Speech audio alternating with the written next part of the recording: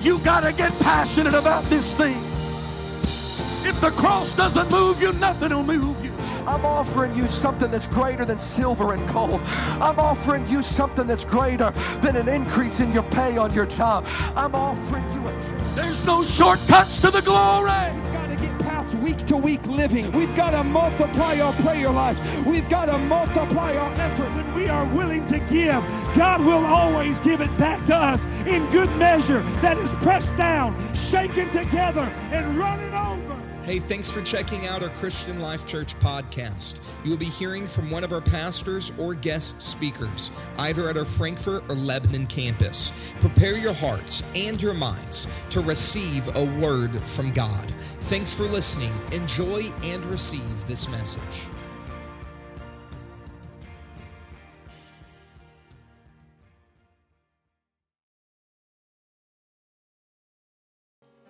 Well, the power of the Holy Ghost has swept in this house tonight. No telling what the Lord is going to do before we leave the room tonight. Let's stand around the room tonight. It is my honor to bring our friend, and certainly no stranger to this pulpit, perhaps preaches for us here more than any outside guest that we have to come and preach.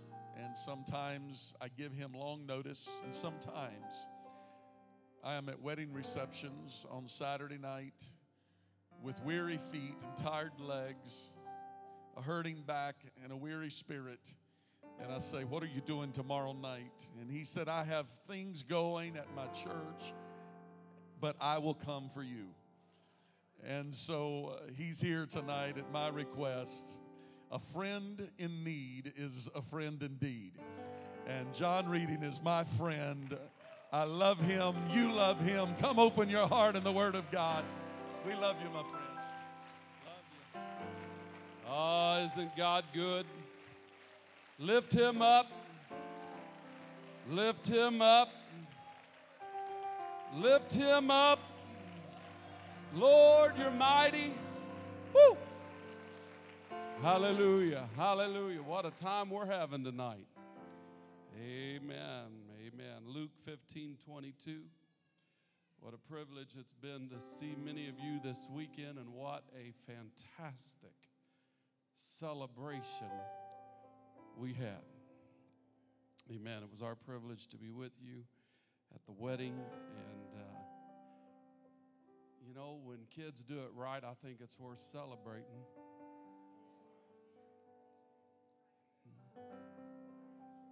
Yeah. There's a lot of easy ways out, and you know, we'll just do this and that, and it'll all work out in the end. But God honors faithfulness. God honors His word. And so to all of you who came around your first family to celebrate, to facilitate, to help with that marvelous, marvelous event, you are to be commended. And our love and appreciation to the family, and we celebrate with you. But it's good to be in the house of God tonight. Amen. And here we are. Luke 15:22 says, but the Father said to his servants, bring forth the best robe and put it on him, and put a ring on his hand and shoes on his feet, and bring hither the fatted calf, and kill it, and let us eat and be merry. Amen. Amen. Amen. You may be seated. I'm going to talk to you for just a few minutes tonight on this title, The Keeper of the Calf. The Keeper of the Calf. This is perhaps one of the more familiar stories in the Bible. It's a illustration that the Lord Himself used to paint a picture. In the 15th chapter of Luke, we have 3 accounts of the lost and found. We have a coin, we have a sheep, and we have a son. In all of them, there was a lostness. And then, thank be to God, tonight, we have the end of the story, which was that which was lost has been found. Amen. In this last of the three, we have an interesting cast of characters. In any production, as we sat yesterday among you, your friends and families, we looked at the program for the wedding, and we saw familiar names and names that we would get to know. Who was serving in what purpose in that wedding, and you have a cast. When we consider theatrics, when we go to the theater, when we even watch a show, there will be a listing of the characters, who they are, what role they played, and we identify, we want to know who it is that we are observing. In this story of the prodigal, we have starring, if you will, the prodigal himself. Bible says there was a father who had two sons. One took his inheritance early, left the house, and the Bible says he took and squandered it on riotous living in a strange land. The demise, his end thereof, is one that is terrible. Maybe you've heard the story of how he lived it up with this party lifestyle until a famine came to the land. The Bible says he has spent all and now he is broke, and he finds himself living among the swine, eating of their food, partaking of their dwelling, and it is in this place that he has an awakening where the Bible says, and he came to himself. I can identify with this prodigal because most of us have had a come to Jesus moment at some time in our life. Like the driver who has become hypnotized by the road, we come to an awakening, shake ourselves, and wonder, how did I get here? I'm in a place that I never intended to go. I'm doing things I never thought I would, and I'm not really sure where it all started, but I know that I'm not where I need to be. And thankfully, we have a witness in the words of Christ himself that gives hope to anybody who has ever found themselves wayward, that there is a way home. And I'm thankful tonight to tell anybody who will hear this preacher, regardless of where you are, there's a path back for each and every one of you.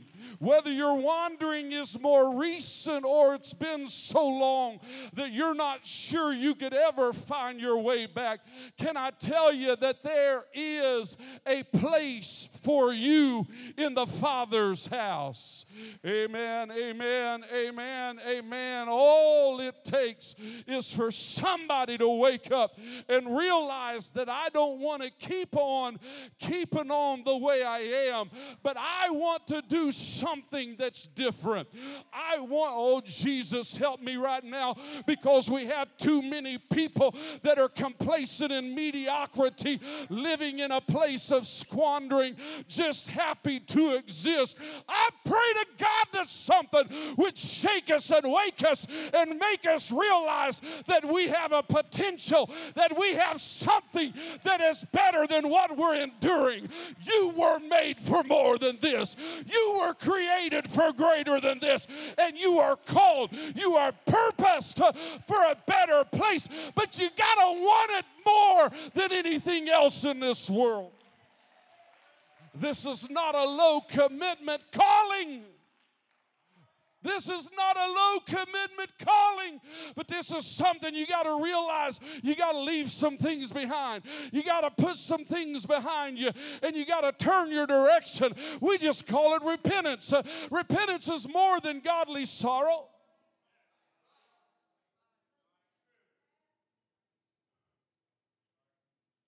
God, I'm sorry. That's good. Godly sorrow. But that's not repentance. It leads us to repentance. Repentance is a changing. Repentance is a turning around. Repentance is saying, come on, help me somebody, because as Pentecostals and apostolics, we need more than just a spiritual hype, but we need to be a turning around place. We need to be a place in the road. The Bible said Esau sought repentance, but he found no space of repentance. I'm thankful for an altar that's big enough for me to turn around in. I'm thankful for a church that's big enough to give me space to turn around. Not everybody turns around in the same space. There have been mistakes I made that needed more room than other mistakes, but I'm grateful for people that were merciful, loving, and patient enough to give me time to turn around. Oh, Jesus, help me. There's somebody in this place that's trying to turn, but you don't know if others are going to give you room. I've come to tell you, you're in the right place. You're in a safe place. You're in a place of repentance. You're in a place where you can get right. You're in a place. Oh, Jesus, help us. But you gotta want to be right.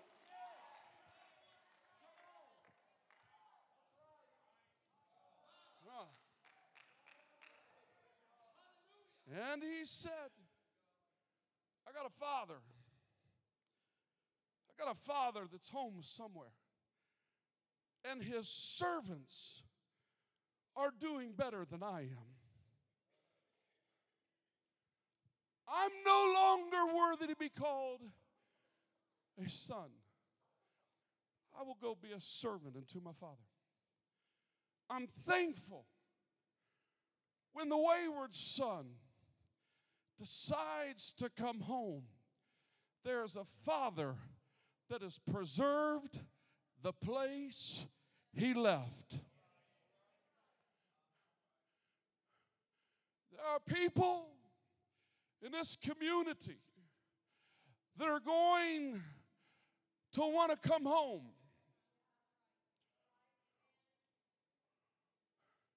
Maybe this is their home, or somewhere across the country they were raised in a church like this.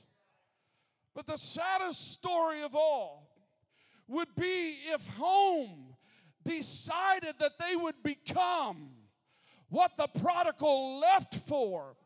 And when the prodigal comes back, it's not what it used to be, because we're trying to be what they left for. I'm thankful for some churches, some pastors, and some leaders that said, while some may walk out for an easier way, we're not changing to make it more pleasing to the flesh. Because when somebody comes to themselves and they want an old-fashioned apostolic experience that changes your life, changes your mind, changes your heart, I want them to have a place that they can come back to. We sing like we used to sing. We dance like we used to dance. We pray like we used to pray. We live like we used to live, because we're not fitting the fashions of this world, but we are preserving a place for a prodigal to return. I hope to God that the prayer room is just as hot as when they left. I pray that the worship is just as genuine as when they left. I hope the preaching is just as salvational as when they left. I remember home. I remember Father. I want to get back to where I come from.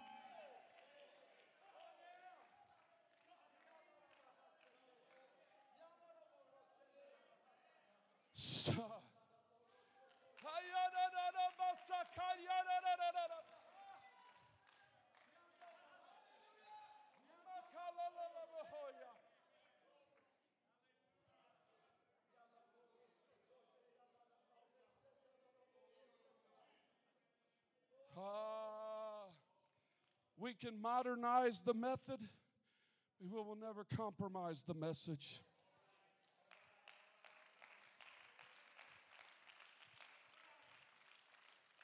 The Father waited. The Father waited. It's a hard thing to wait. It's not an easy thing to wait.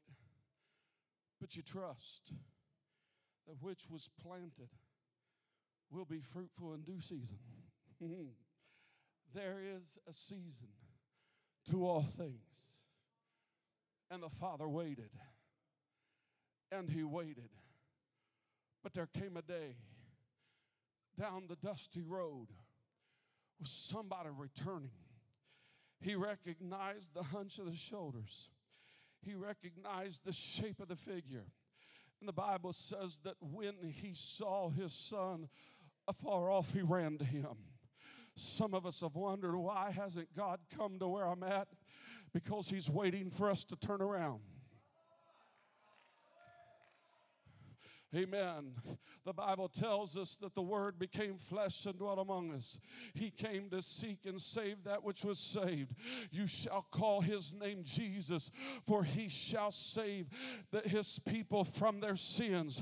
He spread His arms out, allowed Himself to be nailed to a cross, and He shed His blood for our salvation. Amen. He did what we could not do, but He will not do what we can do. Amen. He did the impossible so that we can do what is possible. Amen. He can never turn us around. We have got to come to the conclusion that we want to be saved. But when we turn, the Father will run. The Father will come. He will fall upon us. He will receive us in love and mercy. Somebody needs to look at that dirty old nasty liar, the devil, and tell him, you've been telling me that God doesn't want me back. You've been telling me that God doesn't care. You've been telling me that I'm too far gone. You've been telling me that what I've been doing is too much for God to love me. But you're a liar and the father of them all, because He's waiting. All I got to do is turn. All I got to do is turn, and He will run to me. He will put His arms all around.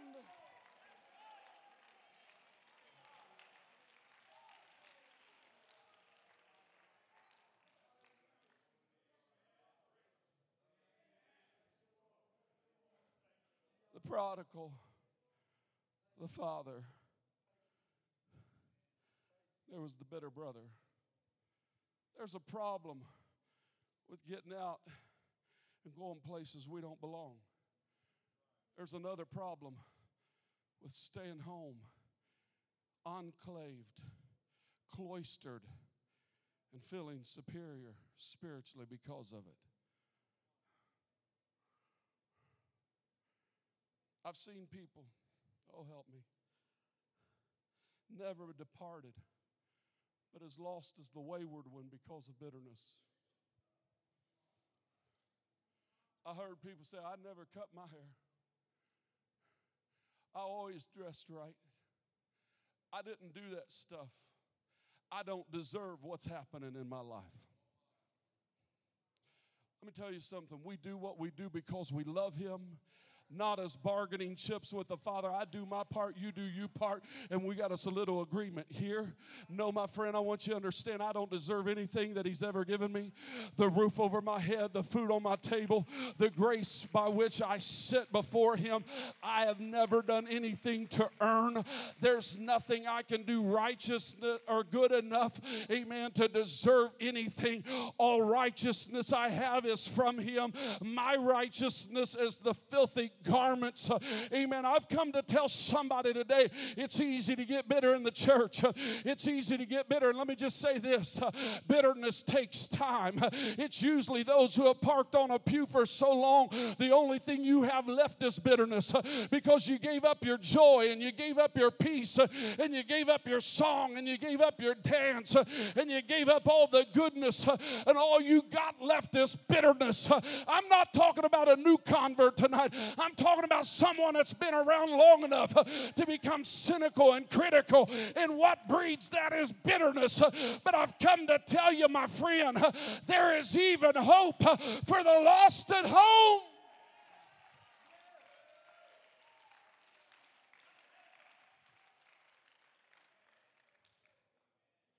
But anytime you have a cast,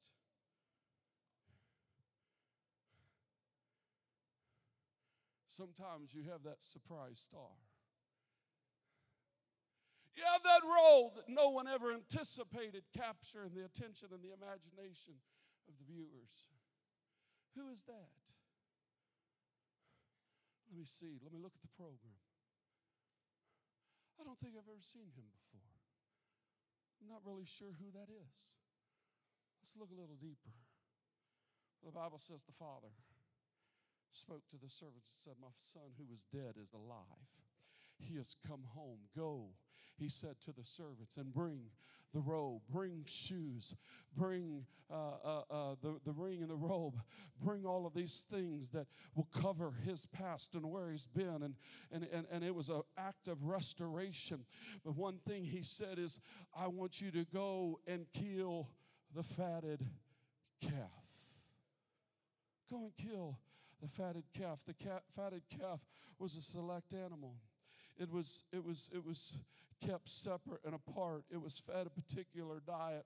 It was rarely eaten, and they would be preserved for several years, and it was kept for only the grandest of celebrations. It's mentioned only once or twice in the Bible, but it was something that all of them would understand. You realize Jesus was telling them a story to which they could relate, those who were not set at the feet of the great teachers, and those who did not frequent the temple and the synagogue, and those who were not learned in the scriptures, but they all understood the role of the fatted calf.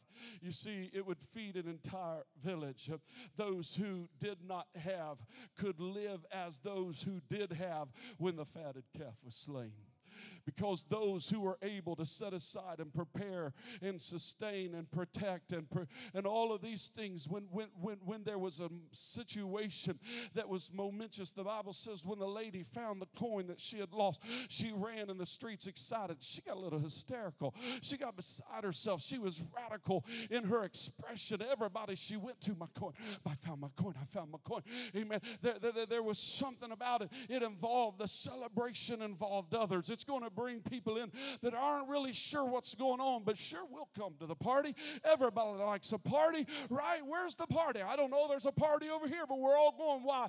Because there's enough for everybody. Bring your friends, bring your neighbors, bring your cousins, bring your in-laws, bring your outlaws, because there's plenty. Why? Because a fatted calf would produce 500 to 600 pounds of meat that was the juiciest, tenderest, and the most flavorful of them all. It had been prepared especially for such a moment as this. You did not miss when they killed the fatted calf. Somebody had to keep the fatted calf. In an agricultural society such as theirs, it was not uncommon to see the flocks, to see the herds walking in a free-range fashion. Now, those of us up here in Corn Belt, we don't understand, but Brother Jordan's from Texas. He might have a little insight to share with us. But you see, the cattle and such things, they were allowed to roam, and they were allowed to feed freely. And then they would be gathered, but there's something about the roaming. Not only are they consuming food, not only are they able to eat, but the constant motion and exercise, it keeps them lean. It keeps them muscular. It keeps them toned. But when you and I sit down and we eat that ribeye, we don't want the toned gym cow. We want the fat cow.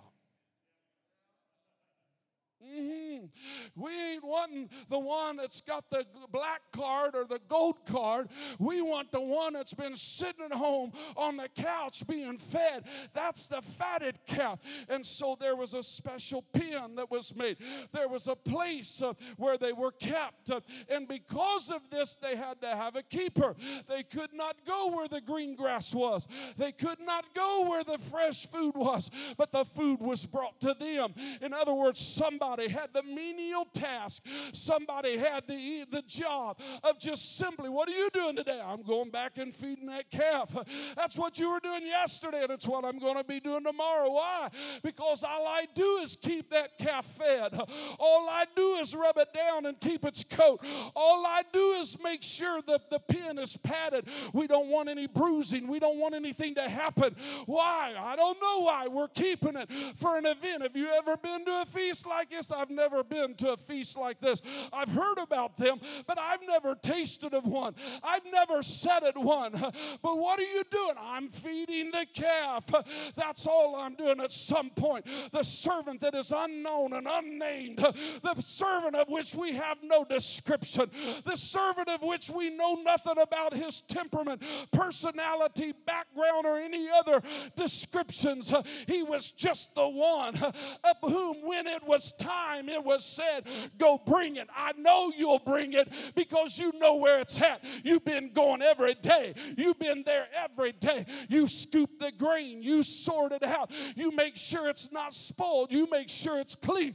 You make sure it's the best. You hold it under its nuzzle. You feed it like a pet, and yet that's all you do. Your entire existence throughout this time has just been the keeper of the calf.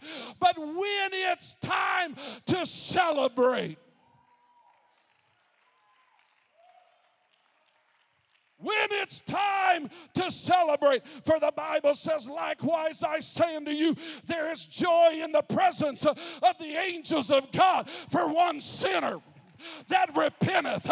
When heaven says it's time to party, when the great Father of all steps off his throne and says it's time to bring the calf, I'm thankful that there's somebody in the house of God. You may have never held a microphone. You may have never led a program. You may only just show up and be faithful, faithful, faithful, faithful, faithful, faithful, faithful, faithful, faithful, faithful, faithful, faithful. When do you get an office? When do you get a title? When do you get recognition? I don't know. All I'm doing is feeding a calf. I got news for somebody. It's not about the calf. It's about the one that's coming home. It will be worth it all.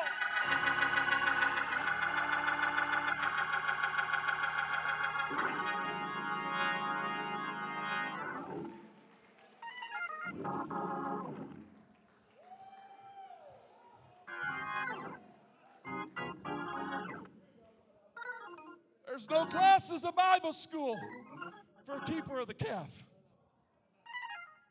There's no licensing for keeper of the calf. There's no special parking for keeper of the calf.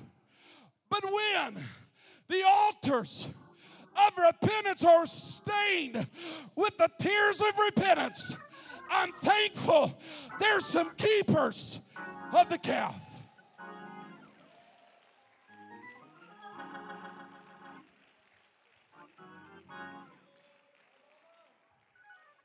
Oh, Jesus, help me.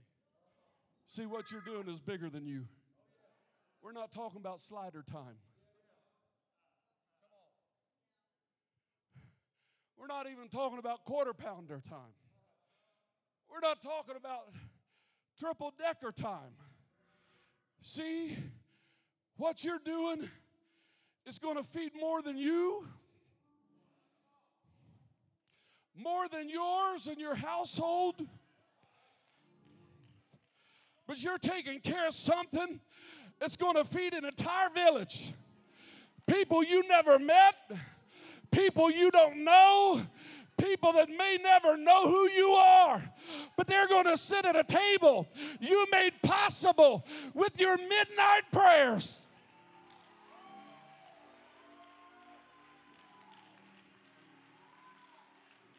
They're going to sit at a table that we wouldn't have if it hadn't been when you fasted, when you got behind the preacher, when you showed up when it wasn't easy.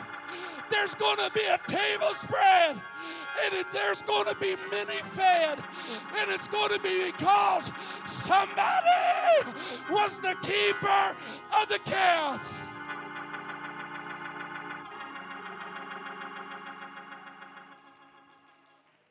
Never knowing when it's going to be needed. Oh, it'd be easy if I had a timeline. Pastor, let me know when we're going to eat this thing.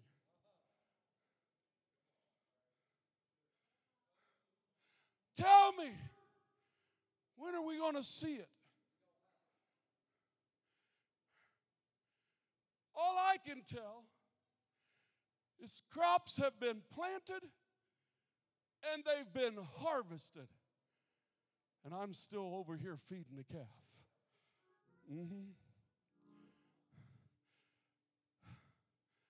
A calf is not a full-grown cow. We're not talking about tough old Bessie. This isn't, well, oh, Jesus, help me. Here's somebody. It ain't coming when there ain't any other option. Brother Jordan, Bessie's got so old we better kill her because she's going to die anyway. God's not waiting for the inevitable. He's not waiting to the point, well, I can't wait any longer. What somebody needs to know, when you're dipping your hands down in that grain and you're holding it up to that sweet little nose, amen, that there is a point and a time that is coming. You may have seen a few cycles that made you wonder if it was ever going to happen. And let me just say this right here, that there are people in this house that have never sat at the table of the fatted calf. We heard about revivals that swept across the city and turned it upside down. We've heard about those moves where people came out of nowhere and God brought strangers in. We've heard about blind eyes seeing and deaf ears unstopped and lame walking. We've heard about those miraculous events and revivals, but we have yet to see what our forefathers have told us that they saw, and we can come to a point, I'm not sure that we're ever going to see it because I haven't seen it. All I'm doing is feeding a calf. That's all I'm doing is feeding a calf. Have you ever been to a feast like that? No, I've never been to a feast like that. All I get to do is feed a calf. But I've come to tell you, just because you haven't sat at one, and just because you haven't feasted at one, and just because you haven't known it for yourself, does not mean it's not on its way. Somebody needs to hear this preacher that there is a feast that is coming upon this church like you never seen before. Oh, I know you've had great awakenings. Yeah, I know you had good times. But I'm telling you, you got something coming. That there's a generation that all you've ever heard about is you've heard. But somebody sat at the table of Azusa. Somebody sat at the table in Topeka. Somebody sat at the table in an upper room. And just because we haven't seen what we've heard about doesn't mean it's not coming. There was a sound as of a mighty rushing wind. I hear the sound of an abundance to the keeper, to the keeper, to the faithful, to the consistent, to the prayer warrior, to the giver, to the sacrificer. I come to tell you, today may be the day, but there's coming a revival down the dusty road like you've heard but never seen. But you are the keeper of the calf.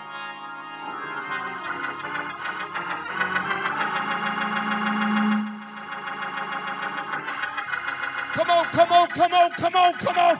There's a party coming. There's a party coming. There's a party coming.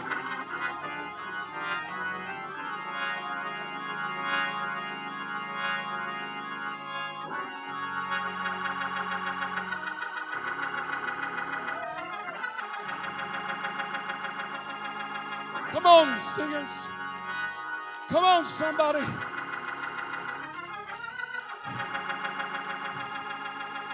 You've been faithful.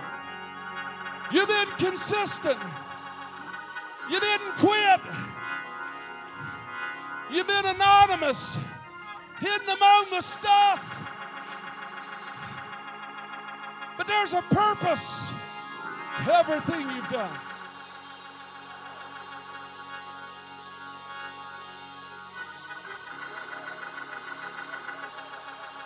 Oh, come on. Come on, come on, come on. Ye who are weary with well-doing, you who are tired, you who are tired. I've done this a long time, Sister Cheryl. I don't know how much longer I can do it, but there's a party that's going to be worth it all.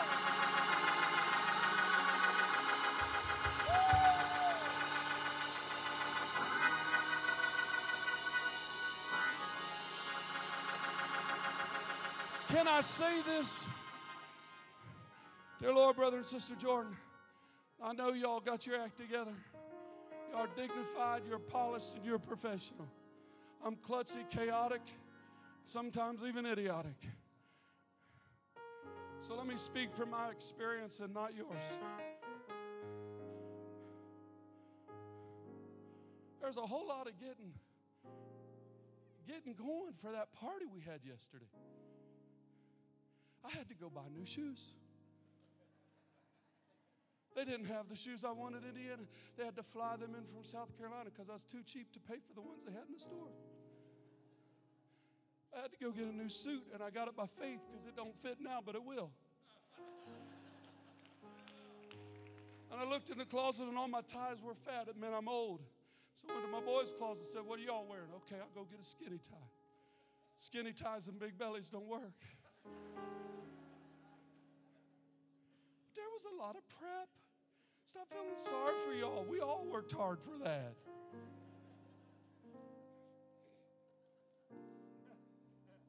We're friends. Let me tell you something. A whole lot of planning goes into a party. That was not conceived yesterday, last week, last month. As I listened to the speakers talk to these beautiful parents, this wonderful family, grandparents, the drivers. Oh God, Chris, that's what we got to look forward to.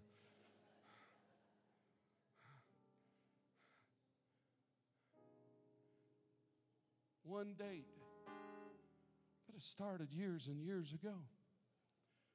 But the craziest, now I'm not talking about y'all's day. I know you guys are sharp and professional, had to be perfect.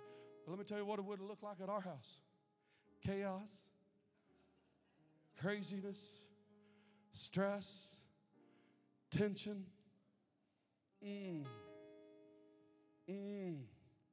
What I'm trying to say is the hardest day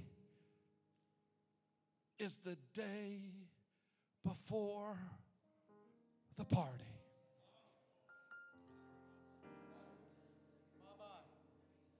And some of you are tempted to give up because it's hard. It's hard to like the person beside you. I'm not talking about your house. I'm talking about me. I'm talking about me. Not even that sweet woman that rode up with me. I'm talking about me. It's hard to like the people beside you. It's hard to think right, talk straight. And we get frustrated and we wonder if it was worth it. Because the party hasn't started yet. And there's some people you've been faithful, and you come to a point, and why does the Bible admonish us not to be weary with well-doing, except the Bible knew and the author understood that we would be tempted to quit right before the party, because it's the hardest, most tense, difficult duration to endure. And some of you are on the precipice of your party, and you're about to say, I'm done, I'm tired of being the keeper of the calf. When if you could realize that just down the road is a boy that's shaking the slop off his feet and saying, today is the day I go back. Your hardest hour is the one closest to the victory. I refuse to quit this close to the party. If I've ever danced, I'm going to dance now. If I've ever prayed, I'm going to pray now. If I've ever been faithful, I'm going to be faithful now. If I've ever given, I'm going to outgive myself now. Somebody, put your hands into that bag of grain. Look into the palms of your purpose and say, I am happy to be the keeper of the calf.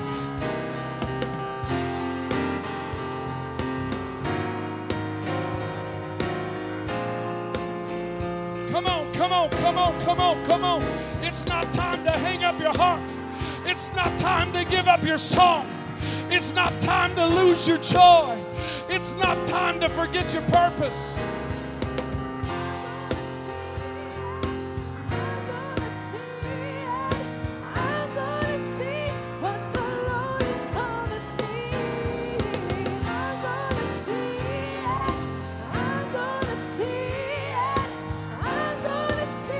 Come on, I want somebody. You used to be a front line. You used to be in the middle of the mix, but somehow you slipped to the back of the party. Somehow you've lost your direction. You've lost your purpose. Get back where you belong.